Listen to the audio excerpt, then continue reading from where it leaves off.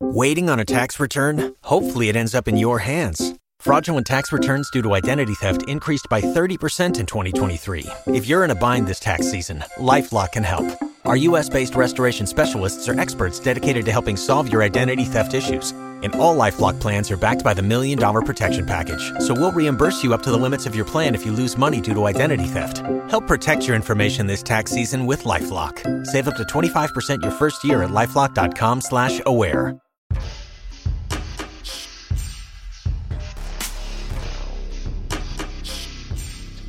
What they discovered upon their arrival was almost unspeakable. We are all evil in some form or another. I'm not guilty. The dead won't bother you. It's the living you gotta worry about. If I couldn't keep them there with me whole, at least I felt that I could keep their skeletons. Hello and welcome to the Bad Taste Crime Podcast. I'm Vicky. I'm Janelle. Is this a sex phone operator? What is happening right now? I just wanted to do a sultry intro. Am I paying per minute? What's going on? You couldn't afford me, honey. Oh, wowzers. Okay. I think I need to talk with HR. This is sexual harassment. We don't have HR. Oh, that's because I am HR. You're fired. I am HR.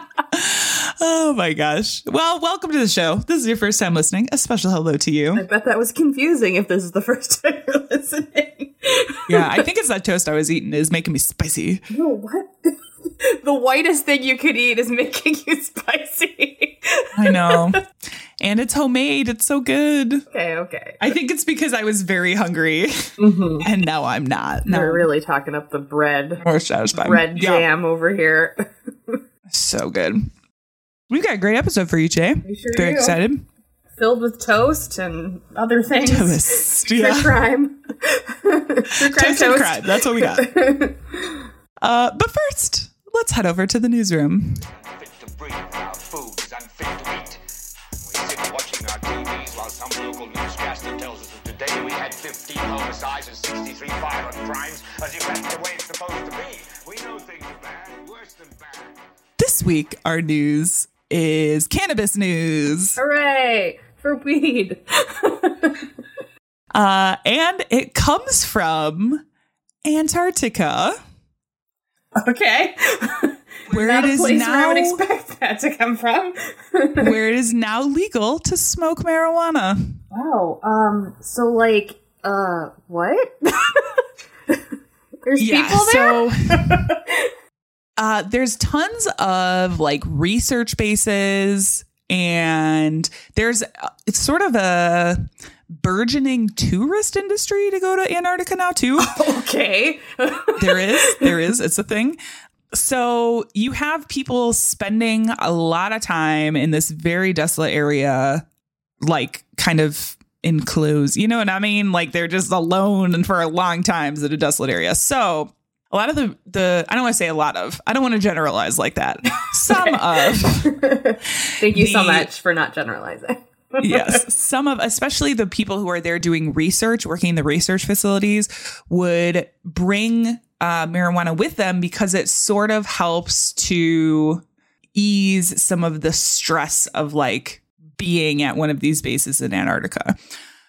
The interesting thing is that Antarctica is sort of like internationally governed because there's not, and this is a treaty that goes back to like when they first started exploring, I think back to early 1900s, maybe, where everybody kind of agreed to just like govern this internationally. So this group of researchers who worked down there decided to sort of like petition this governing body that decided that you are allowed to essentially transport marijuana there to consume while you're in Antarctica.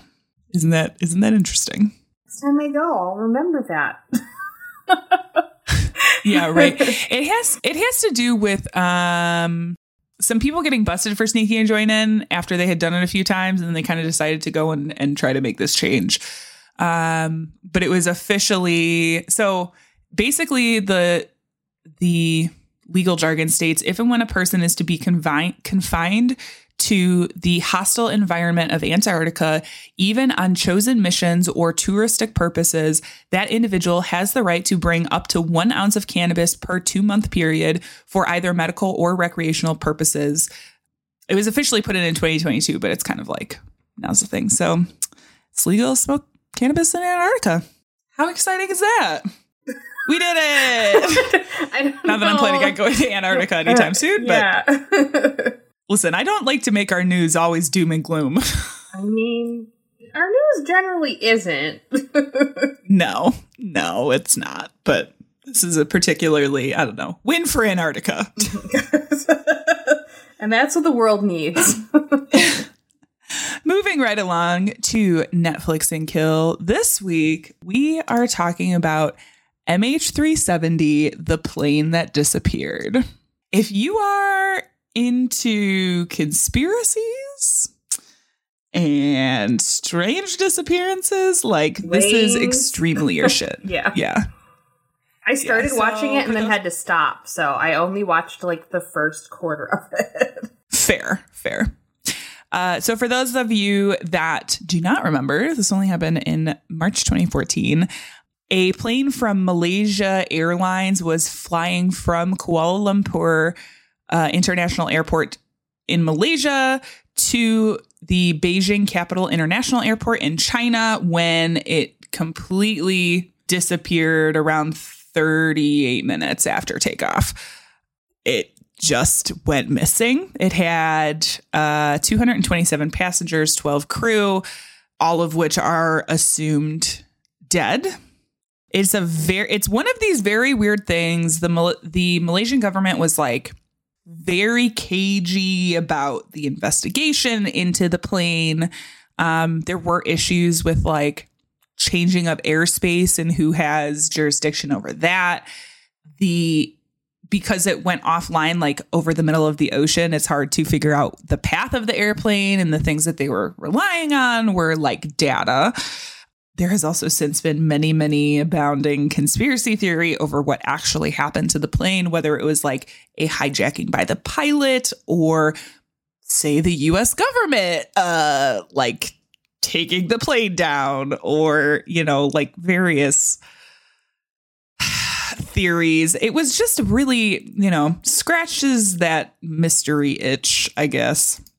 Did you have any thoughts on the bit that you watched? No, because it was just getting into the plane disappearing, so I don't have much of a thought on it. But it's interesting, and and they have a lot of interviews from like the people. Yeah, they have a lot of interviews from the people left behind, which is interesting. It just is like a really weird. A lot of times I hear of these mysteries and I think of stuff that's like long in the past. But the fact that this happened so recently with all of the technology that we have, you know what I mean? Like, it just is, it's so bizarre. But it's a great documentary if you have some time. Definitely scratches that conspiracy itch if you got one. We sure do. So this is that part of the show where we say content may not be appropriate for all listeners. We'll be talking about murder. You don't say. So I am. Yes. Murder and mystery. After watching the MH370 documentary, as you can tell, I got on this sort of like, you know, very spooky mystery story kick. Real big whodunit. So, whodunits, yes. So I thought maybe we should look at some more unsolved cases. And unsolved cases is very broad. It is, yes. Very, very broad. You know, it encompasses a lot of things. Yeah, just think about unsolved mysteries, right? Oh, yes. Yes. I was watching, what was I watching? Might have been Unsolved Mysteries. Might have been Forensic Files. And it was this story about an investigation into a collision between an FBI car and a CIA car, I think, during a time when they were trying to like prep the Grand Canyon for a visit from the Queen. And I'm like, I'm sorry. Yes, this is all true. I almost thought about covering that one because it was a very weird story. It might have not been in the CIA and the FBI, but it was the whole car crash and who took blame. It's very strange. Well then. Anyway. Random tangent. So my mystery story this week takes us to 1922 Germany. Okay. Not where I thought we were going, but okay. Now, stepping a little out of the U.S. this week. More specifically, a farmstead owned by the Gruber family just outside of Käfeck, Germany. Okay. So the Hinterkaifeck farmstead, as it was known, was owned by 35-year-old widow Victoria Gabriel. She lived there with her 2 children, 7-year-old daughter Kazilia and 2-year-old Josef, as well as her parents, 64-year-old Andreas Gruber and 72-year-old Kazilia. Yes, the grandmother and the granddaughter have the same name. So I'll try to point out the elder and younger Kazilia. Now, Victoria's parents lived there. They helped out on the farm, and the family also had a maid to aid with the household tasks. In April 1922, folks around the homestead realized that they hadn't actually seen any members of the family in town in a few days, and the young Kazilia hadn't been to school in 2 days. But on the few occasions that there were like witnesses to the property, neighbors and stuff, it seemed like there were still something going on at the farm. Like there was still like some sign of activity. Okay. So on April 1st, a local artisan named Michael Plackel claimed to have witnessed smoke rising from the chimney, as well as an unknown person holding a lantern. Ominous. That's very, I know, I imagine it's all in shadow except for the lantern, you know, very, very spooky. The next night on April 2nd, another witness, local butcher Simon Reiblander, claimed to have seen 2 unknown people on the edge of the property that left when he attempted to approach them. The next day, when the postman arrived, he noticed that the mail from the previous day hadn't been touched. And then on April 4th, repairman Albert Hoffner visited the homestead to repair an engine. Like this was a pre-planned visit. So from Faxology, he did not see any of the family, but noticed the barn doors locked and heard the family dog barking inside. At that moment, Albert didn't think much of the scene, and since the farm's machine room was open, he headed in to fix the engine. 4 hours later, his work was complete, but as he was leaving the farm, he noticed the barn door was open and the dog was now tied up outside, despite him never seeing or hearing the family as he worked. Ghost? A ghost? When he arrived back in town, he told some of the people about this strange story to some of the locals, and he decided... Like a group of the locals decided it was weird enough that they were going to go out to the farm to sort of check it out. Mm-hmm. When they arrived at the house, the group found all the doors locked and noted that it didn't appear that anyone was inside. They then saw that the barn door was open, like the machinist said. And after they investigated, they discovered the bodies of Andrea, Kazilia, Victoria, and her daughter Kazilia stacked and covered in hay, bludgeoned to death. Mm-hmm. And they also noticed, so they decided to sort of like move the bodies around to see if anybody was still alive. Yeah. And noticed that the youngest son, Josef, was missing. Mm-hmm. So one of the men ran into the house through there was a connecting hallway from the barn to the house. And so he was able to make it in that way, found Josef, as well as the family's maid, Maria, both bludgeoned to death as well inside of the house. Mm-hmm. The group immediately contacted authorities, but by the time George Ringenruber, inspector from the Munich police, arrived, it was like a 45-mile travel in, what did I say, 1922? Yeah. Probably on a horse. Yeah. By the time he got out there, like word had spread to the locals. So they all came out to Hinterkaifeck to like see for themselves and trampled over a bunch of evidence and moved a bunch of shit around. Oh, goodness. Okay. Yep. There was also talk of people like making lunch. Like, let's make lunch while we're, you know what I mean? Like in the kitchen and do. Yeah. Oh my God. In the house? Mm-hmm. What? I would never just go to some other person's home and start making lunch in their kitchen. That's so weird. I guess, but like, I don't know, man. I don't know. But that's what they did. They were like, let's check out some bodies and make some lunch. So according to later autopsies, the bludgeoning was done with either a mattock or pickaxe. The whole family had died instantly from the blows, except for the younger Kazilia, who survived for several hours before her ultimate demise. This is again from Faxology. It was theorized that the, quote, the shock and trauma of her attack and watching her family killed caused her to pull out her own hair in her final hours. Yeah. They also theorized that on the night of the killings, the family members were lured into the barn one by one, each being struck in the head as they entered. All 4 members in the barn received multiple blows. The killer then went into the home where he struck Maria in her bed and finally young Yosef, killing him instantly. It should also be noted that Maria, the family's maid, had just started the same day that the entire homestead was murdered. Oh my God. What a terrible time to start a job. Yeah. And they confirmed this with her sister later, but it was literally, that was her first day on the farm. As police began investigating the murders, they were sort of able to put together a timeline of events leading up to the slayings that painted a very weird picture. So 6 months before, the maid who had worked for the family before Maria decided to quit, saying she was hearing voices and believing the house was haunted. Is this a someone lives inside my attic and I don't know it situation? I'm only just realizing that this might not be your favorite story. Someone is living in my house and I don't know it? Maybe. No.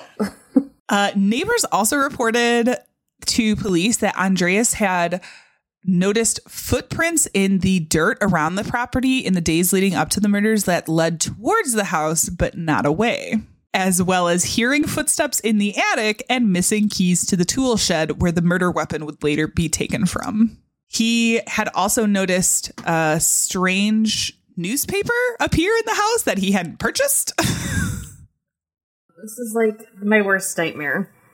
I know. I'm like, it's interesting to me that like the act of leaving something else in somebody's house is almost worse. Yeah. It's like, I know I didn't get that. Or just like moving something slightly, you know? You're going to sleep great tonight, Janelle. Good times.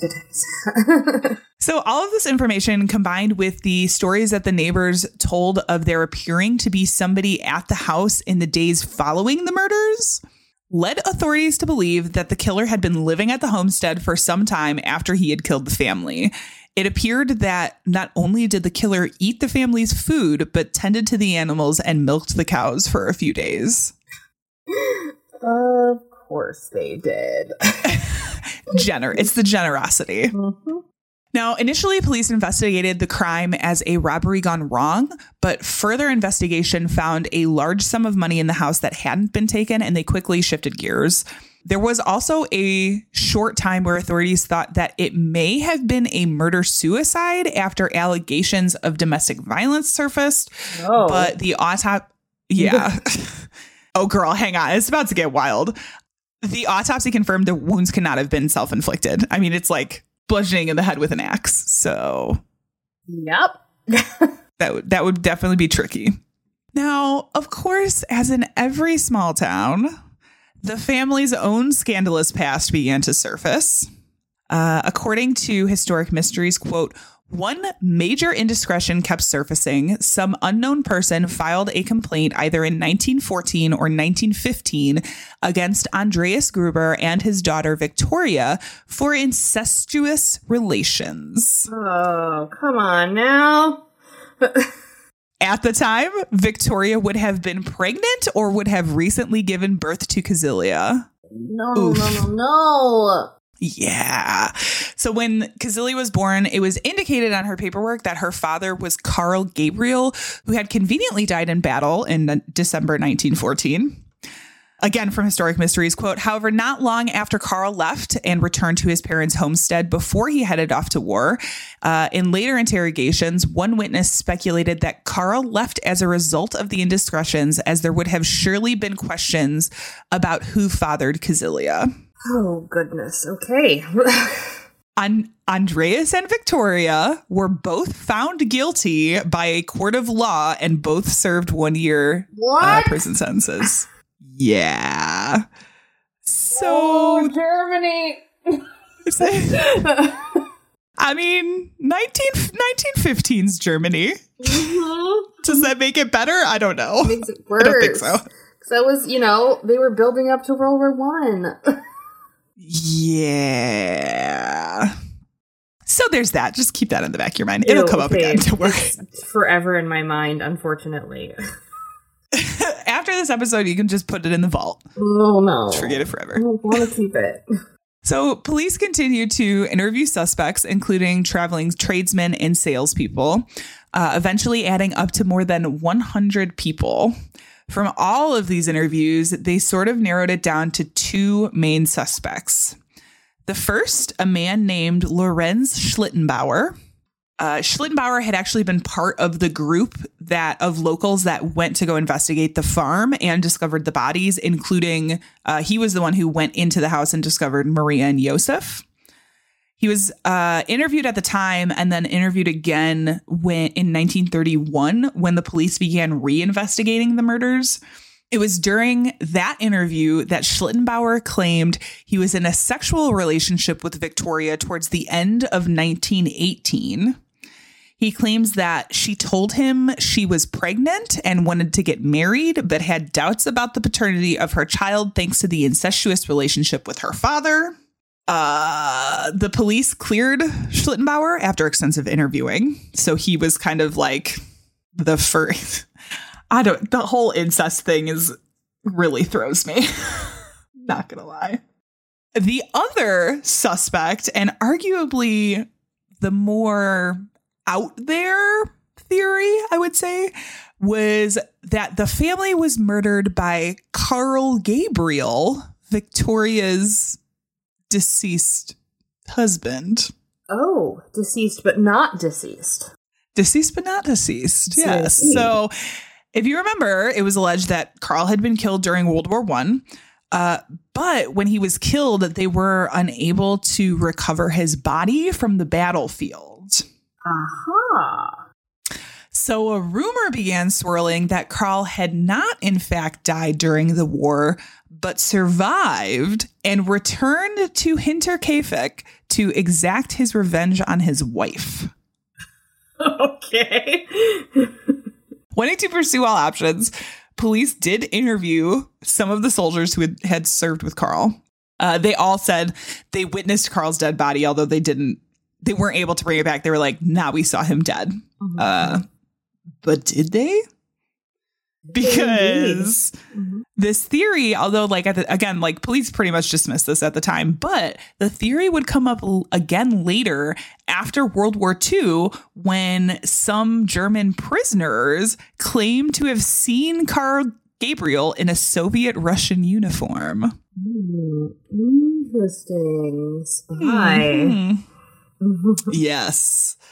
So authorities conducted, I would say, as thorough an investigation as they could in the 1920s and 30s, working through small town rumors, a crime scene that had been extensively tampered with, thanks to the response time of police and these wild theories that were circulating.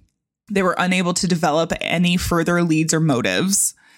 The file was officially closed in 1955 with no resolution. But then the Furstenfeldbruck Police Academy decided to take another crack at the Hinterkaifeck murders and reopened the case in 2007. Really? Yes, which is interesting because, and I feel like smart to take some of these cold cases or unsolved cases and present them to like students to take it. Because you know what I mean? Like it's that idea of like fresh eyes, fresh practices. Nobody else is looking at them. So like, why not? You know what I mean? Yeah. But because it was in 2007 and this all happened in 1922, they found it even more difficult to investigate as a lot of the evidence and the witnesses had been lost to time. And again, according to Historic Mysteries, the quote team had agreed on a theory but kept it secret to respect the descendants of their suspect. What? Descendants of the suspect? Yes. Okay. Yes. So, which I do find kind of interesting. This is like sort of a respect thing within the criminal justice system in Europe that the US just doesn't have. No. If people are like, I think it's this person and I'm going to go and like talk about it on public television and radio and make a book about it. You know? Yeah, straight up. Because really, like, even if it is their suspect, no one's going to be charged ever, probably, I would say. Exactly. Because they're dead. Right. And their descendants have nothing to do with any of that. You know what I mean? Like, why would you have to release that and just like throw some random people's life into upheaval because you're like, your great, great, great, great, great grandfather murdered a whole family. It's like, I didn't even know that guy. You're like, that tracks. No. The family stories. Oh my God. Sounded like an asshole. The legend that has been passed down for generations is true. He's an asshole. He's an asshole. So I found that kind of interesting, but like, respect that. I totally respect that. Yeah. Since the Hinterkaifeck murders, the town has since changed their name to Wadehafen. The former homestead has since been demolished, but a memorial was erected in its place for people to pay respects. But this case continues to be unsolved. Wow. That is the story of the Hinterkaifeck murders. Slightly solved, but not. But we know something you don't know. Yeah, so that's the Hinterkaifeck murders. It's just a nice little mystery.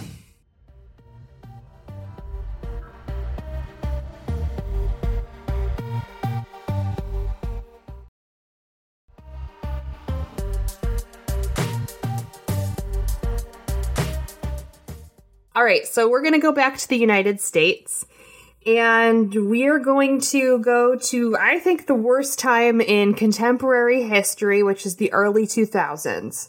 I mean, that is up for debate for sure. I think fashion-wise, 100%. Music, I think this is when it starts getting really bad. That's just your opinion, man. That is my correct opinion. No. This is one of these things Janelle and I will always disagree on. Yeah. We're very different people, I think, when it comes to our musical selection. Yes. So I like good stuff and Vicky likes questionable stuff. And I like better stuff. No, I feel like this is where things were getting a little bit more like automated, auto-tuney, not like things were tending more towards not real instruments. And I'm all about, I'm all about someone picking up an instrument. And I like electronic. Yeah. So we're going to actually be within northern Illinois and southern Wisconsin for this. Okay. Yeah, we're keeping it close to home, close to the heart. It's going to be November 2008. Okay. And it is right after Thanksgiving on November 28th. The remains of a woman were found in a frozen creek bed in Fond du Lac, Wisconsin. Okay. Now, the remains were embedded in the ice, and investigators had to chisel it out. Oh, my God. Cold as shit Wisconsin weather here. This was, what you said December? No, November of 2008. Oh, how? Okay. 2008, if I remember correctly, was a real rough year winter-wise. Like, it was... Yeah. Mm-hmm. Yeah. The body was clothed, but it was in clothing not appropriate for the weather. She had on a strapless top, no outerwear, jeans. The investigators found no shoes or socks, and her clothing appeared to be various different sizes, like it wasn't meant for her. She had no jewelry or tattoos, and her hair was intact, although the rest of her body was in an advanced state of decomp. Her hair appeared to be brown with chunky highlights, and there was no identification found with her, no purse, no nothing. It was just her body. Interesting. And they did a photo, like, realistic drawing of her, and it's a little bit towards the middle of the notes, but it is, like, the most 2008 top you could think of. I'm talking, like, Forever 21, Charlotte Russe, Deb kind of stuff. It was Charlotte Russe. Yeah, it was black, and it had a pink lining at the top, and then a pink waistband, and it was slightly longer. It was, like, emo wear to the extreme. Oh my god. So basically what I would wear. Hold on. Let me pull it. I have to look at this. Hold on. Yeah, I mean, it's very like 2008, like pre-scene kitty kind of thing. Like, I'm not quite emo, but I'm like getting there. Oh yeah, I could actually see that. found out that the clothing was bought from, I believe it was Family General or Dollar General or something like that. And I was like, oh yeah, they do sell clothes. Oh yeah. So the medical examiner could not determine a cause of death, but they suspected it was homicide, obviously. Right.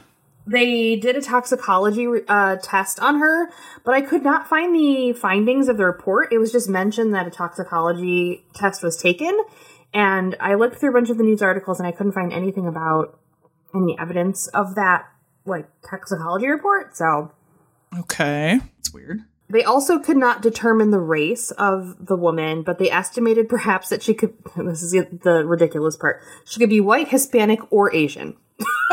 Okay, that really narrows it down. That's like, what? Over half of the races listed? Yeah, that doesn't narrow it down at all. Yeah. It was estimated that she had been in that creek for a few months. Her teeth were really well cared for, and she appeared to have a lot of dental work done, so some fillings and things like that. She also appeared to have a slight spina bifida, and she also appeared to have a healed-over rib fracture. So if you're not familiar with the spina bifida, it's a bulge in your discs that can cause you to have a crooked spine, a protrusion coming out of your spine, a lump in your back. So she just had a slight one that was like, it starts with an O. It's like there's 3 levels of spina bifida, and she had like the most common, least recognizable one because it's so tiny. Gotcha. They determined that she was between 15 and 20 years old, which would make her birth year between 1987 and 1993. And they were calling her the Fond du Lac County Jane Doe. So because of her estimated age, clothing, and location, they surmised that she might have been a victim of sex trafficking. Okay. If you are not aware, this is really close to the Illinois border, and Illinois is currently in the top 10 in the United States for sex trafficking. We were number 8, now we're number 10. Can we just not be in the top 10 for something horribly crime-related? That'd be great. So if you don't know, Illinois, the proximity to Chicago is what makes us a hot spot for sex trafficking. Yeah.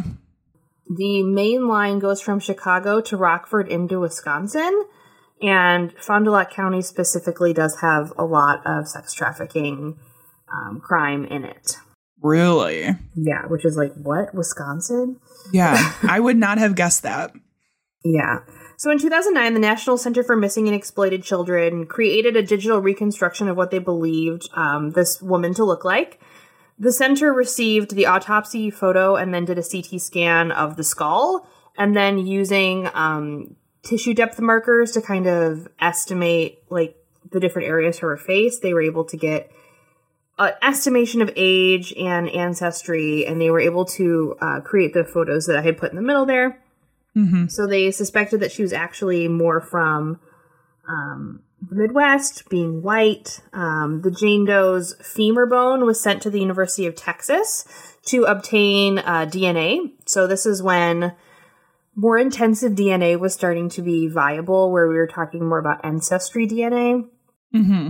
When they collected the sample, it was then submitted to the national database, and they were seeing if they could compare it to cases of other missing reported women. Unfortunately, they did not.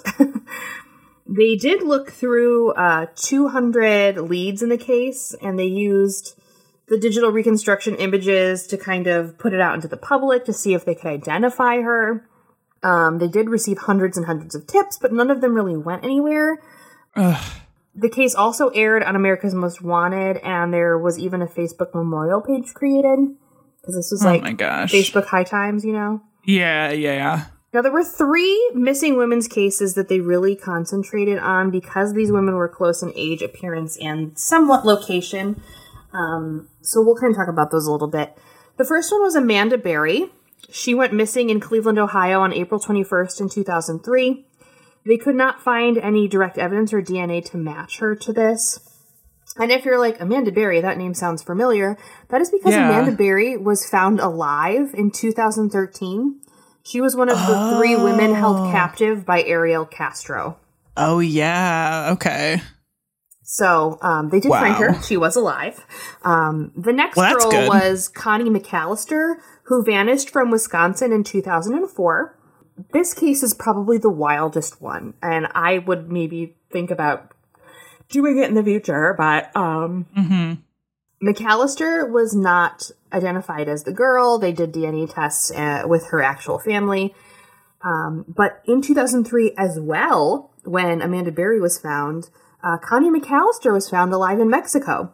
Wow. Her older boyfriend at the time of her disappearance drugged her and took her to Mexico.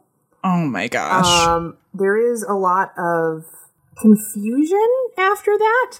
She states that she was unable to leave because she could not speak Spanish and did not know where she was. Of course, this was during the time when not everybody had a cell phone. Right. She eventually escaped her boyfriend, met up with somebody else. They were abusive to her, forced her into sex trafficking, escaped them, and then she actually found a man who she felt safe with, married him, and had 3 children, and is still in Mexico. Good for her. I mean, it was wild. But it's also, unfortunate. Why didn't you go and try and find your family after that? Like after the internet, cell phones, like anything, just let them know that you're alive. Yeah, that's the one part of the story where I'm like, what? You know, I could see that happening in like the 1800s, but anything past like 1990, I'm like, come on now. Yeah. The last major case they looked into was Brittany Pert. She disappeared in July 2008 from Elkton, Maryland. On March 3rd, 2010, the police actually kind of came across this particular woman's case, and that's when they were like, oh, this could be our Jane Doe. And they found her information in VICAP, which is the Violent Criminal Apprehension Program database. So it was suspected that she had been taken. And VICAP has like everything under the sun. Like they have missing persons, sexual assaults, homicides, like, you know, unidentified human remains are in there. Unfortunately, Pert's remains were located and identified in December 2011, and her cause of death was not released. And her case is also still open.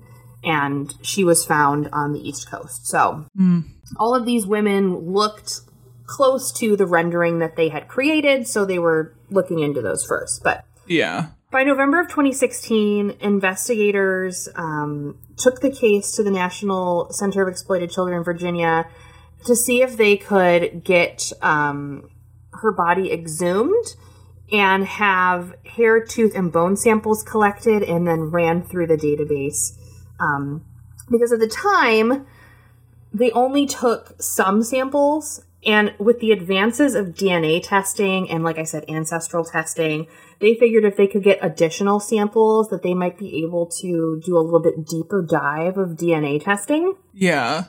And so they exhumed, with the help of the National Center of Missing and Exploited Children, they exhumed her body on April 26, 2018 to gather as much forensic information as possible. Now, they had decided to bury her pretty much in 2011, right after they ran through those 3 cases with those missing women. So they actually put her remains in the Cattaraugus Cemetery in Waupun, and then the Waupun High School donated a wreath. A local woman bought a bunch of flowers. Like, she was buried in, like, this really beautiful, like, powdery blue casket.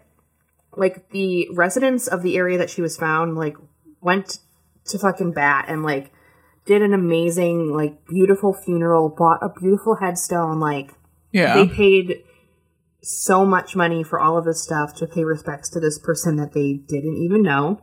That's really beautiful. Yeah. And so originally when she was found, she was also found by deer hunters.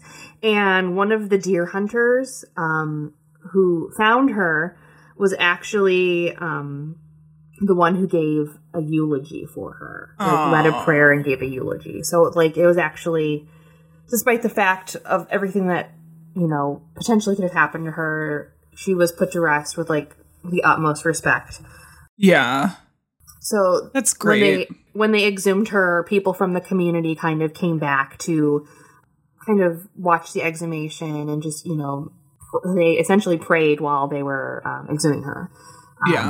So authorities announced that they would be performing an isotope test and DNA phenotyping. So if you're not familiar, isotope testing kind of determines the general geographical area where the person would have originated from.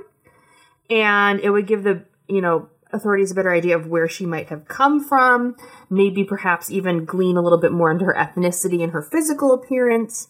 Okay. So they sent it out, and the results stated that she was either from New Mexico or Arizona originally, but was living in the Midwest for at least a year prior to her death. Wow. That's wild that they can just, like, I know that comes from environmental things, but, like, it's just wild to me that they can sort of pinpoint it that much. Yeah. So it was believed that she had been around southwestern Wisconsin, southern Minnesota, northern Iowa, and northern Illinois before her death.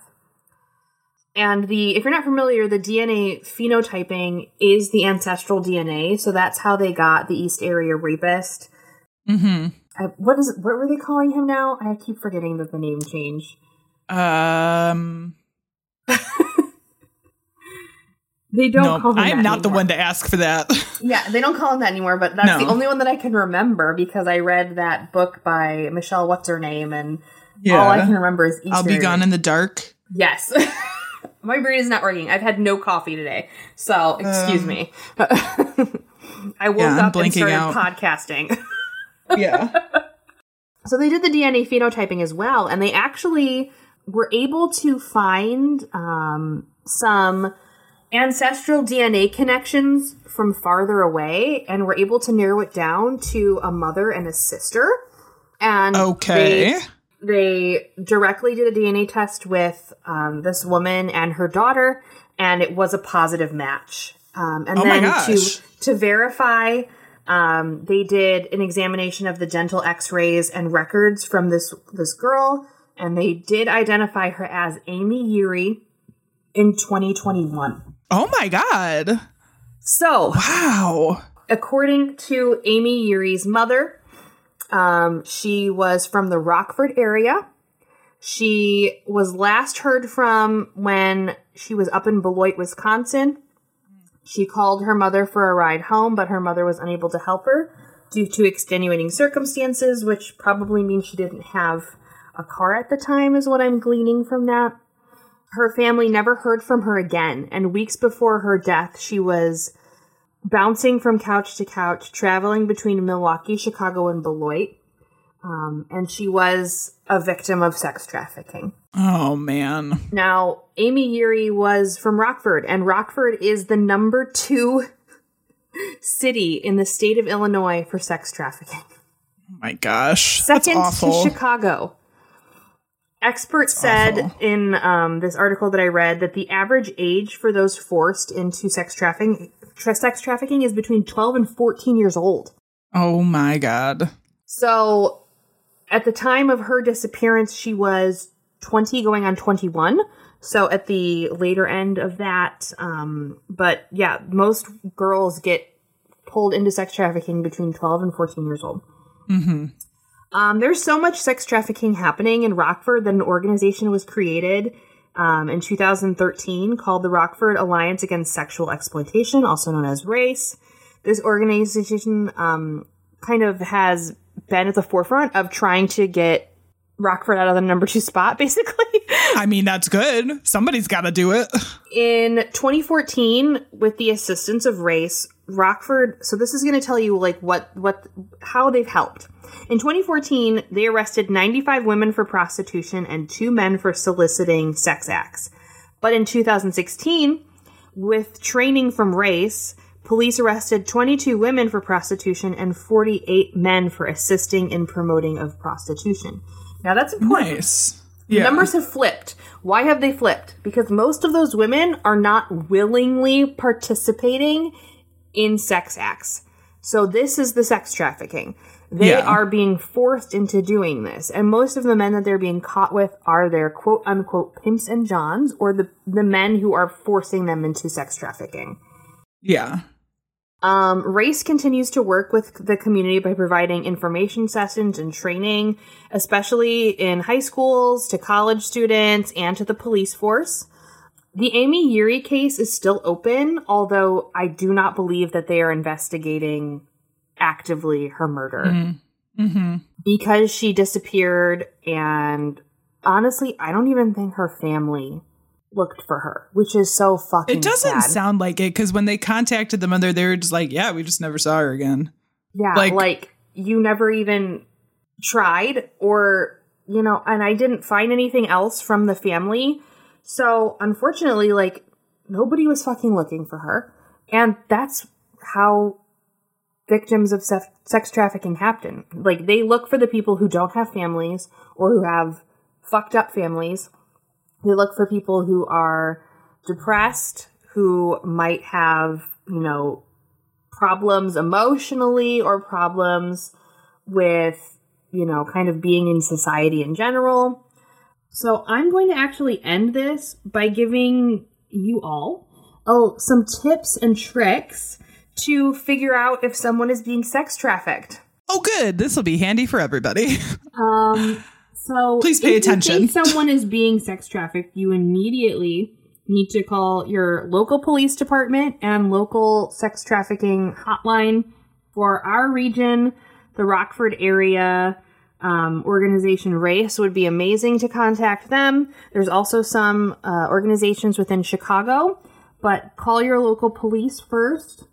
So here's some things that you can do, and this is to identify sex trafficking victims. There's 3 categories: speech and behavior, their belongings, and interactions with peer groups. So if they are secret about who they are talking to or meeting, if they have sexual knowledge beyond what is age appropriate to them, if they exhibit dramatic personality changes, or if they have a lot of things on that would be related to like gangs or to specific groups. So like if they have gang colors or magically got new tattoos or something like that, that's also a sign. If they have all of a sudden excess amounts of cash, if they have new expensive possessions, new clothing, new shoes, new phones, accessories, manicure, got their hair done, and they can't tell you how they got the money for that or who helped them get it. If they have hotel key cards in their possession, or sex toys, sex items, provocative clothing that is not appropriate to their age level, or if they have more than one phone. And then the last little section here is if the sudden presence of an older boyfriend or girlfriend with them constantly, that's a little worrisome. If they're being isolated from their friends and family, especially by a specific person or persons. If they are skipping classes, youth group, church, after-school activities, that sort of thing. If they are acting out sexually. Now, I was kind of confused by this. But did you ever watch the movie 13? No. So it it had, what's her fucking face from Twilight in it, Nicole something. And, oh my god, I'm like out of my mind right now. And the chick from Westworld. Nikki Reed? Yeah.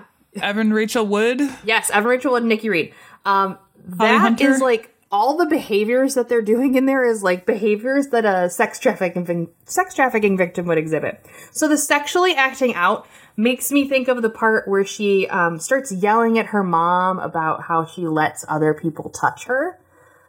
So it might be something like, you know, saying really provocative and evocative things about your body and how you have sex, basically. Mm-hmm. And then the last tip would be if they're chronically truant, running away, hanging out with a gang, not coming home at night, not answering your phone calls, that sort of thing. So those are behaviors that might be present for sex trafficking victims. Also, that might just be present for teens who are depressed. Yeah. So all around, just talk to your children. Yeah. Yeah.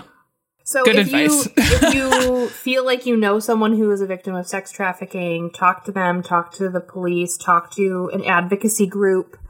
If you see something weird, like I've definitely experienced things when, like, we live close to a truck stop area.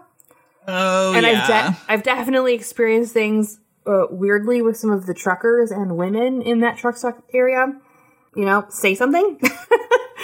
Right. But also, like, the saddest part, I think, about reading about this is that most, if not almost all of the women who are sex trafficked and wind up dead, wind up like this case where they identify them and then that's that. Very, very, very often, those victims will never have justice. Yeah. And it's really fucking unfortunate and disgusting how our entire justice system works. It doesn't care about women. It doesn't care about, especially women who are deemed, you know, not decent or proper by society, or who may have voluntarily done sex work, but now are in a position where they can't, or vice versa. It's not right, and it's not fair that a young girl lost her life and was fucking murdered, and nothing will ever be done about it. Well so said. That's my sad story. On that note, I don't even have anything quippy to say. Right? Like, how can you be quippy when it's like, well, you know, there's definitely been instances where I've seen girls, like, when we went to high school, girls who are doing, you know, behaviors like that, and I'm like, ooh, girl. Mm-hmm. And now that I look at it, it's like, well, fuck, something could have been happening to her, and no one would have known. We live in a small town, you know, like, that could have easily been swept under the rug, or, you know, now when I'm out and about in society and I am interacting with, like, children in some of my, you know, jobs, I'm like, this kid needs help. Like, this kid needs to talk to somebody. Yeah. I can recognize it now. Right. But, like, a lot of people don't fucking know or don't get it, or I'm just like, oh, they're being a brat. Oh, they're being spoiled. Oh, they're just acting out. Well, there's always a reason for someone to be acting out. They just don't act out to fucking act out. You know what I mean? Right. Yeah. Well, good times. I guess check out this podcast. Hello, this is Margot P. And this is Margot D. And we are the Margos. We are the Margos, co-hosts of the Book versus Movie podcast. We are the podcast that talks about films that are adapted from books. We read the book, we watch the movie, and then we decide which we like better, the book or the movie. Now, I know what you guys are going to say. Duh, the book is always better than the movie. To which we always reply, have you ever read Jaws? We are not film experts or literary geniuses.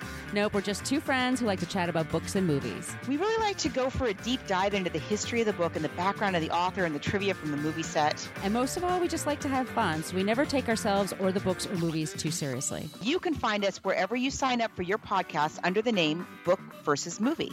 And on social media, you can find us at Book versus and Movies. You just spell it all out. Hope you check us out soon. Hate to be the Debbie Downer of the podcast today. I know. I love not being. I feel like I always am. It's me. Yeah. Well, that's been our show. Sure has. Sure has. Do we have anything to discuss? I mean, new business, old business? Oldish new business? I don't know how you want to put that. But we have a show coming up in November. I believe it's still going to be November 18th. It's the Dead Guy Festival. We're coming back from the dead. With Haunted Rockford, but we don't have any information on ticket sales or prices just yet, or even the location. But was the Apollo Theater where we did it last time?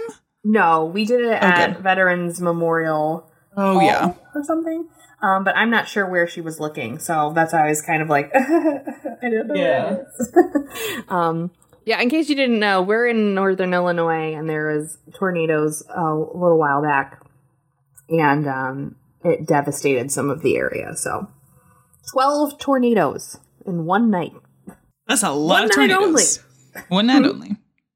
So when we get more information on that, we will post the shit out of it. Yes, we will.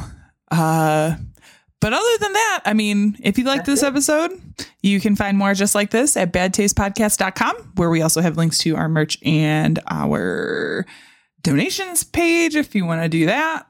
No pressure. This isn't a hard sell. Listen, don't listen. Whatever. Buy a shirt. Don't buy a shirt. It's whatever. When you get audio quality like this. Right? When you get such positive reinforcement from podcasts about how to identify sex trafficking victims. Yeah. Well, on that note, I guess our sound and editing is by Tiff Fullman. Our music is by Jason Zakshevsky, the Enigma. This has been the Bad Taste Crime Podcast. We will see you in 2 weeks. Goodbye. Bye. Their bodies on the hillsides along the highway.